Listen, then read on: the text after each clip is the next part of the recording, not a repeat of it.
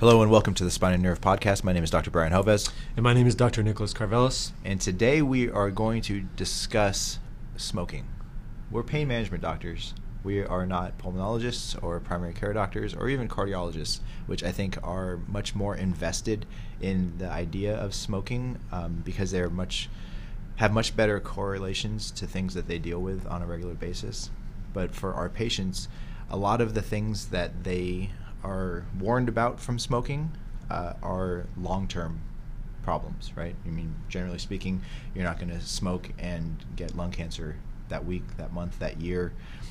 It is an accumulation of over time that things like that start to happen. But one of the things that we do know and have seen is that patients that smoke do have a higher incidence of chronic pain, back pain, complex regional pain syndrome, and it makes it much harder to be able to treat these pathologies. And so, I've taken the stance with our patients that, you may understand theoretically that, lung cancer or heart disease or all of these other pathologies are associated with smoking, but much more related to what you go through on a daily basis. If we can help you to stop smoking, it can significantly impact your pain.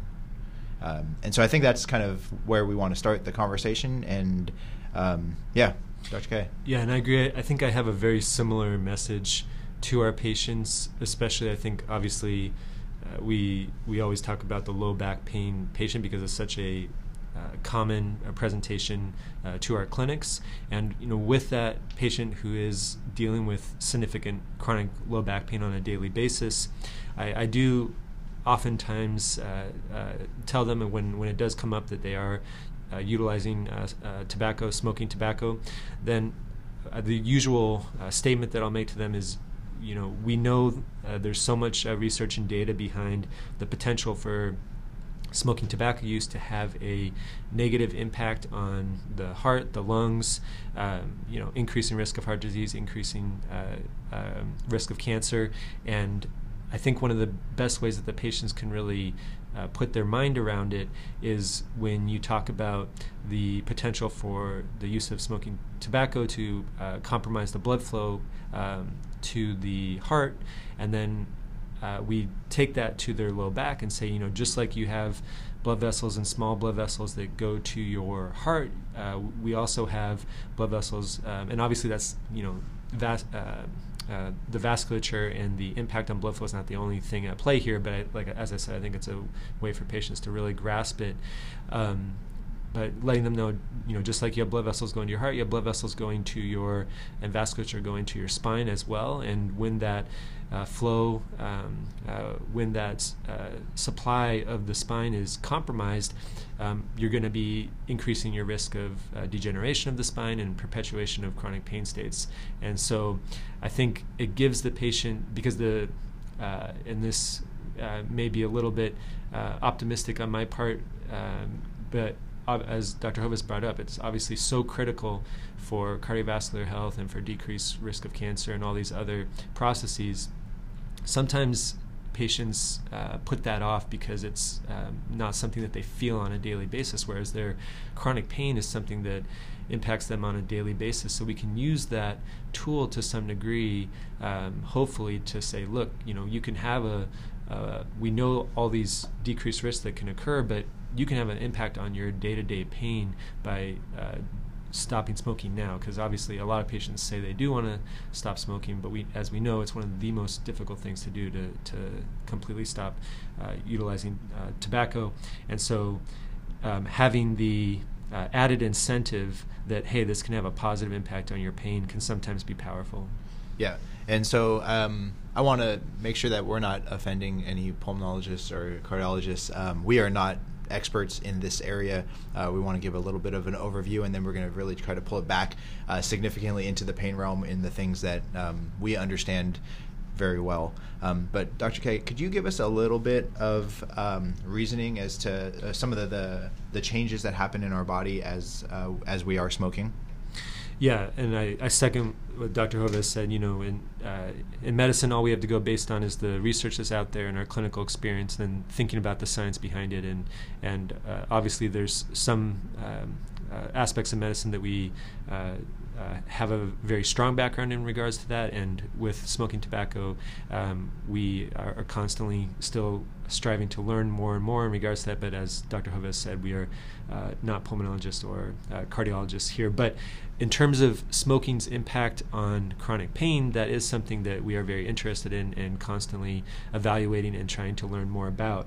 And one of the things that we do know from the research that has been done is that with the use of smoking tobacco, there are specific changes that can occur in the body, including autonomic system dysregulation, inappropriate inflammatory responses, ischemic effects. We talked about the vasoconstrictive state that is favored in the setting of utilizing chronic smoking tobacco, and then also autoimmune abnormalities are seen as well. And so as I say all those changes, especially if you've listened to our prior podcast when we talked about complex regional pain syndrome, that should ring a bell, because when we think about the proposed theories in regards to the pathophysiology of CRPS, or complex regional pain syndrome, there's a lot of similarity there in terms of autonomic dysregulation, in terms of inappropriate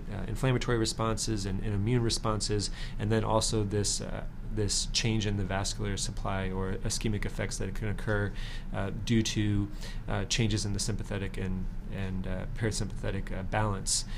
And so taking those considerations, we did want to bring up one specific study just that highlights the potential impact of smoking tobacco use on chronic pain. And as we've stated in the past, complex regional pain syndrome is a good disease process to kind of think about chronic pain states in general, because we have so much central and peripheral sensitization that occurs in complex regional pain syndrome. So it's a good model for us to utilize when we're doing research. So this specific study that we want to talk about today is titled "The Impact of Tobacco Smoking on Spinal Cord Stimulation Effectiveness in Complex Regional Pain Syndrome Patients." And the study was published in Neuromodulation recently in 2020 by Dr. Mikhail and colleagues, and I apologize if I'm not pronouncing the last name correctly there, but Mekhail, and we appreciate your contribution to medicine. And so the objective of this study was to evaluate the correlation between smoking tobacco and spinal cord stimulation effectiveness in regards to the efficacy of pain relief for patients with complex regional pain syndrome.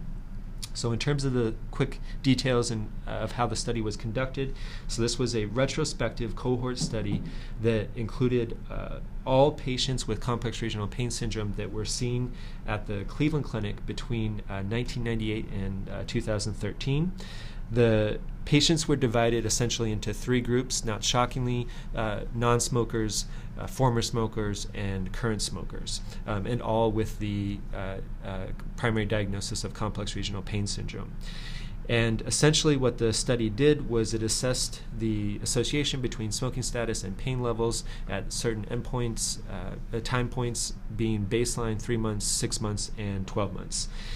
So in terms of the results of the study ultimately included 420 patients. The non-smokers, not shockingly, demonstrated the most significant sustained benefit with baseline pain scores on a VAS score of 0 to 10, baseline pain scores of 7.8, which decreased to 5.2, 4.9, and 4.6, respectively at 3, 6, and 12 months. And in contrast, former and current smokers, although they did demonstrate a statistically significant improvement in that first 3 months, so from the baseline to the 3-month endpoint, and that decrease was essentially from around 7.5 or so to around 6.5 or so. So both the former smokers as well as the current smokers demonstrated that initial benefit from the spinal cord stimulation treatment. However, that benefit was not sustained at 12 months. And I would say clinically, that's not surprising to us, because for our patients that do smoke, we know that the prognosis for them in terms of their outcomes with interventions, whether that be medication management, image-guided therapeutic procedures, and/or minimally invasive interventions, minimally invasive surgeries like spinal cord stimulation, we do worry about that sustained benefit or the prognosis for them long term.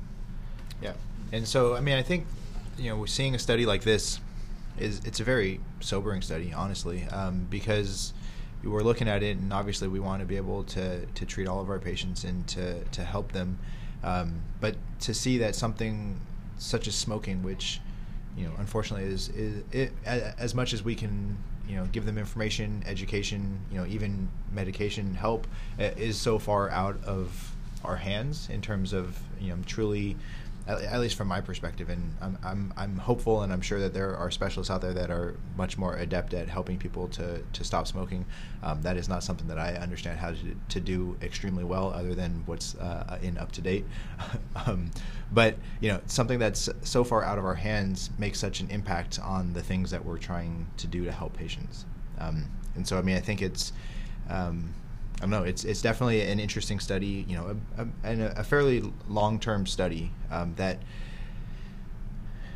hopefully will start to figure out better ways to address these patients. And maybe one of the things that we're going to start seeing is that as technology has evolved, because this is a retrospective study that was looking at patients from up to 20 years ago, as we start to see some of the newer technologies that are affecting or that are providing neuromodulation in different ways, maybe we're going to see different mechanisms working for these patients better. But yeah, I think it's just a very interesting study to add to the literature. Yeah, and I think there's a couple good points that Dr. Hovis brought up. Number one, we know that the efficacy of spinal cord stimulation, especially, for example, for complex regional pain syndrome, with the addition of certain approaches, including DRG, obviously, so maybe that data would look a little bit different, and we know that the abilities and the technologies associated with neurostimulation is constantly improving. So, keeping that in mind. But then I think another good point to bring up is that, which the authors did bring up in their evaluation of their own study, was that the size of the cohort for the former smokers, so individuals that had stopped smoking, was a relatively smaller size compared to the non-smokers and the current smokers. So specifically, the non-smokers was 192 patients, the current smokers was 177, whereas the former smokers was a smaller group at 51. And so, although there was a trend that the former smokers did better than the current smokers, it was not statistically significant. However, if there was potentially a larger study with a larger sample size, especially for that former smoker group, then we may have seen a little bit different results. Because I think that's the thing, right, is that we want to be able to counsel our patients that if they do stop smoking, then we're going to see statistically significant or clinically significant better outcomes for them. Yeah. No, that's a very good point to make, and I'm glad you brought it up. Obviously, I'm glad the authors mentioned that as well, because those difference in patient size or subject matter size for the study does come into effect, because that would be the ideal thing that we see, right? I mean, if we can treat these patients, help them to stop smoking, and then therefore help them to have better outcomes for their pain, as well as we do have good literature already that supports that they're going to have better outcomes, for the rest of their health problems in the long term from stopping smoking. So, all putting that all together would put a much better emphasis on stopping smoking from the patient's perspective. Yes. Yeah. And so those are the main things that we wanted to bring up today, and we wanted to be fairly quick here with just kind of bringing up a study and bringing up a concept. And I think the key points from what we discussed today being that we know that chronic pain, including obviously complex regional pain syndrome, is a very difficult condition to treat. We know that there's a high prevalence of smoking tobacco in our chronic pain patient population, and we know that unfortunately the utilization of smoking tobacco use does have a a significant negative outcome, both in regards to the persistence and the severity of the chronic pain, but also in terms of the impact of our treatments on those individuals. And so, taking all those key points into a conclusion, I think that the more that we can, continue to counsel our patients that not only obviously smoking having a significant positive impact on their overall health, but also their pain state, and just giving them more and more reasons to try to get them as healthy as possible. Absolutely. And if you have not gone and listened to our episode on complex regional pain syndrome, please do. I think that was a fairly good discussion on CRPS and the ways that we can interact with it. Otherwise, thanks again for listening. Leave us a review or send us a message and let us know what other topics you'd like us to discuss, and stay tuned for those legal disclaimers. Now for that legal disclaimer, this podcast is for information and educational purposes only. It is not meant to be medical advice. If anything discussed may pertain to you, please seek counsel with your healthcare provider. The views expressed are those of the individuals expressing them. They may not represent the views of Spine and Nerve Diagnostic Center.